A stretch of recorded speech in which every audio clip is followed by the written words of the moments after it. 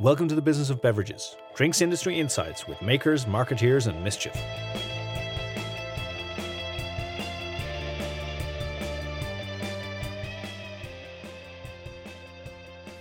Hello and welcome to the Business of Beverages bi-weekly quiz episode where Mr. William P. Keating and myself do battle to see who can figure out the drink that the other person is thinking of first. Presumably all of our long-term listeners tune into this regularly. We don't have to explain the rules, but if you are new, if you have just discovered us, what happens is the first clue is worth 5 points and then they get progressively easier till the last clue, which is worth 1 point. So Will, are you ready to start today's quiz? I'm ready, willing, and able. Excellent. So, as always, would you like to ask the questions first? Would you like to answer the questions You're first? so generous. I'm a little bit confused about which order I'm going to give my clues in, so I'm going to answer questions first and then work out my clues a little bit later. Okay, excellent. So, Will, for 5 points, this brand was originally created in 1887 and it is currently undergoing a massive resurgence thanks to going viral on TikTok. 1887. Brand. God, what could go viral on TikTok? Pretty much anything these days. Fanta. It's not Fanta. We have had Fanta on the quiz before, where it was invented in Germany in the 1940s and 50s. Oh yes, Yes. Really problematically. Very problematic. Yep, at the time. So no, it's not Fanta. All right. So moving swiftly along. For 4 points, the brand was originally created by two brothers to capitalize on the fear of illnesses that were brought about as a consequence of the discoveries made by Louis Pasteur. It is made with Bordeaux region wines and macerated liqueur stirred in oak vats until it's blended. Oh. So some kind of wine-based health drink that must have some kind of slightly higher ABV. If it's liqueur mixed with wine, okay. Did you mention anything else? Did you mention fruit in that? Sorry, or no? So it's macerated liqueur. So a blend of macerated liqueurs, orange peel, I think, and some bark, and I can't remember what the third or fourth one is, but there's various mixes that can be used in it, and the macerated liqueurs are the ones that are stirred in the oak vats till it's blended with the Bordeaux region wines. I have a funny feeling we've had Fernet Branca before, but I'm just going to say Fernet Branca. We have had Fernet Branca before. It's Italian, isn't it? It's got the coin that bartenders change over on their shift. I'm confusing it with there is another one. There's a French version which is very similar. I don't know. Okay, I got it wrong. Anyway, I got another clue. Okay, so for 3 points, most of its success came in the 1920s thanks to its very clever advertising campaigns in its home country of France, but also being served on transatlantic liners and American bartenders using it in fashionable cocktails in high society outlets.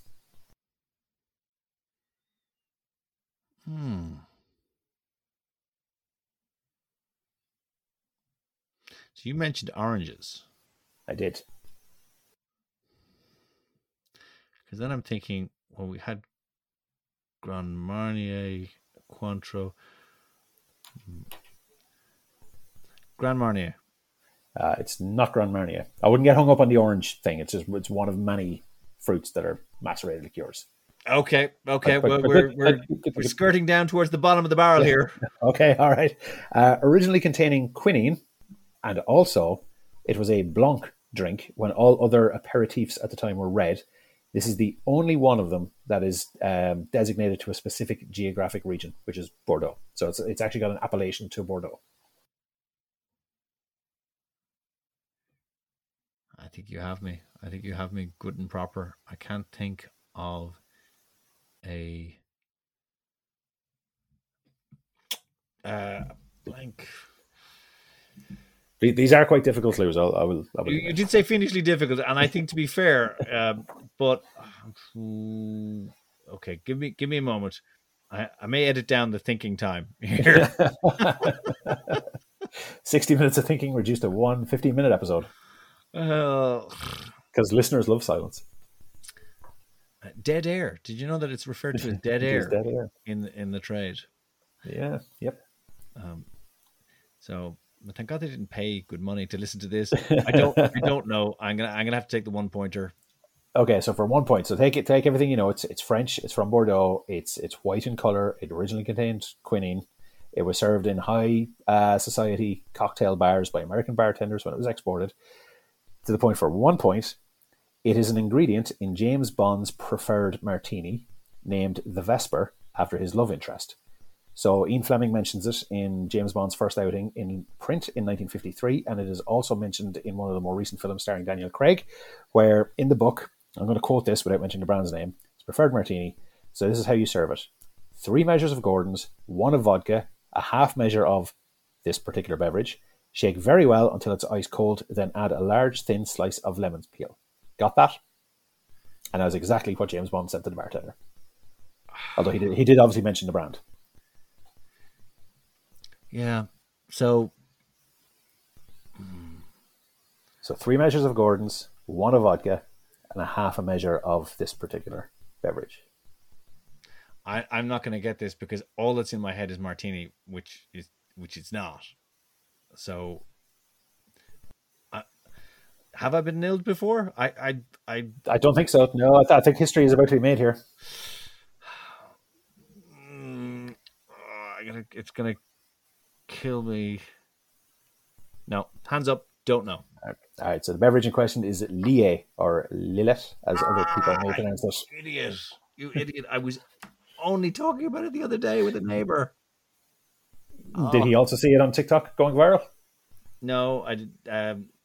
This particular neighbor, it must be owned by Pernod Ricard because this particular neighbor works for Pernod Ricard. So, and she mentioned it in passing about options for easy drinks for a barbecue, for a neighborhood barbecue. And she said, well, I could always get some Lillet and work. And I thought, oh, that sounds great. But I didn't really know what it was.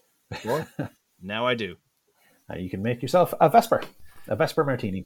Absolutely fantastic. Great clues. It was difficult, but to be fair, it would have been a lot easier if I knew what TikTok was. Touche. I'm just too old. Right. Okay. So this is all you got to do is basically not screw this up. And I don't think you'll screw this up at all. Okay. So for 5 points, when this product was originally launched in the USA, it was publicized by having its megalomaniacal boss driving a tank into Times Square. Okay, that immediately reeks of a Brewdog stunt, but we've had Brewdog on this before, so I don't think that he drove a tank into Times Square. I'm trying to think of what megalomaniac bosses own beverage companies. Probably quite a few, actually. Yeah. I was definitely trying to flag Brewdog in your head there. Good seeding. I don't know. I'll stick with Brewdog, even though I know it's wrong. No, not Brewdog. You saw the trap and you walked into it anyway. Okay, but I can tell you that this drink was actually launched in its home market in 1994 and briefly became its market leader before a backlash. A backlash? What kind of backlash would come hot on the heels of something that was launched? Well, I didn't say who the backlash was from. Hang on a second. No, the year is wrong on this. But thinking of brands that had a backlash after launch, Guinness Light? No. Far too. Also, Arthur Guinness never drove a tank into the Times Square. Guinness has had some megalomaniacal but that's for another podcast. Okay, but I can tell you that when it was launched, it was exclusively served initially in cinemas, trains, and planes. Cinemas, planes, and trains. So that screams corporate.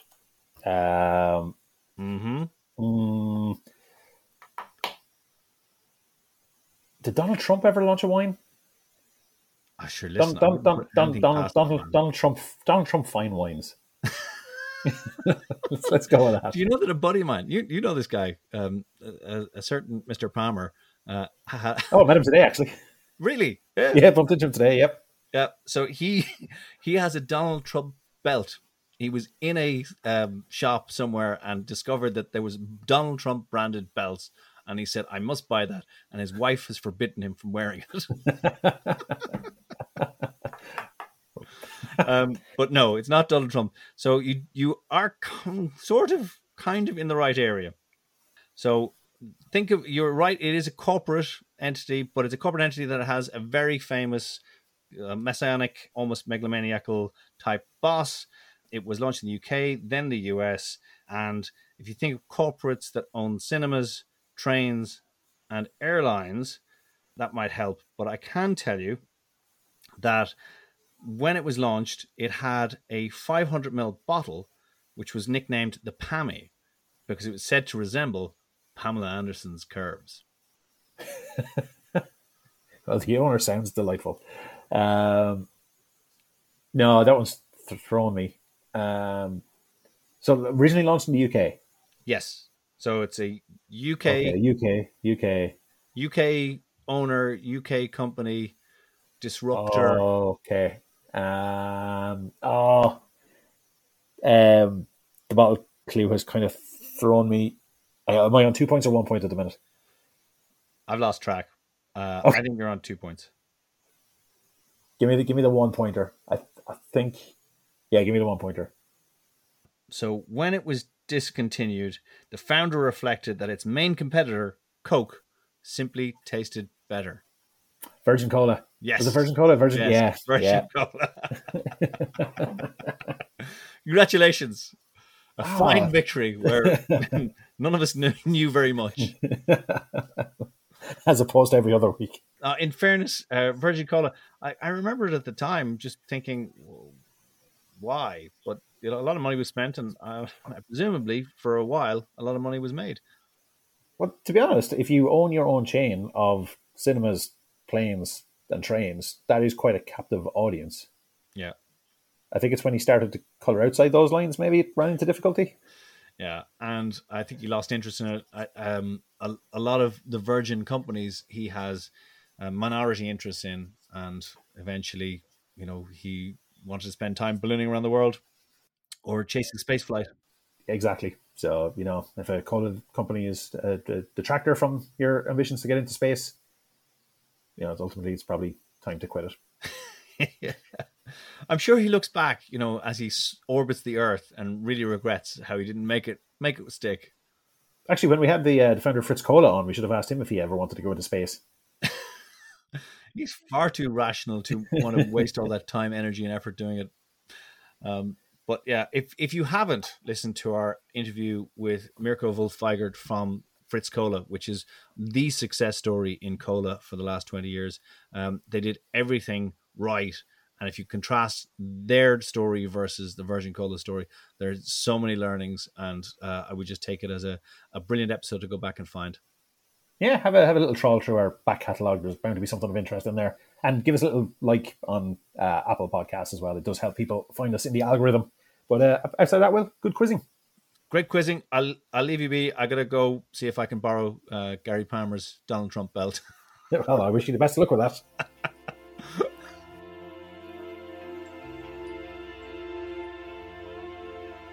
Thank you for listening to The Business of Beverages. It's been our pleasure to bring you this episode. If you enjoyed what you heard, please subscribe and recommend us to one other friend or colleague. As ever, we are independently produced and self-funded, so we appreciate your support in listening, sharing, or reviewing this podcast. You can, of course, follow us on Twitter, where we go by @BizBevPod. If you'd like to support us further, you can find us on buymeacoffee.com/BizBevPod.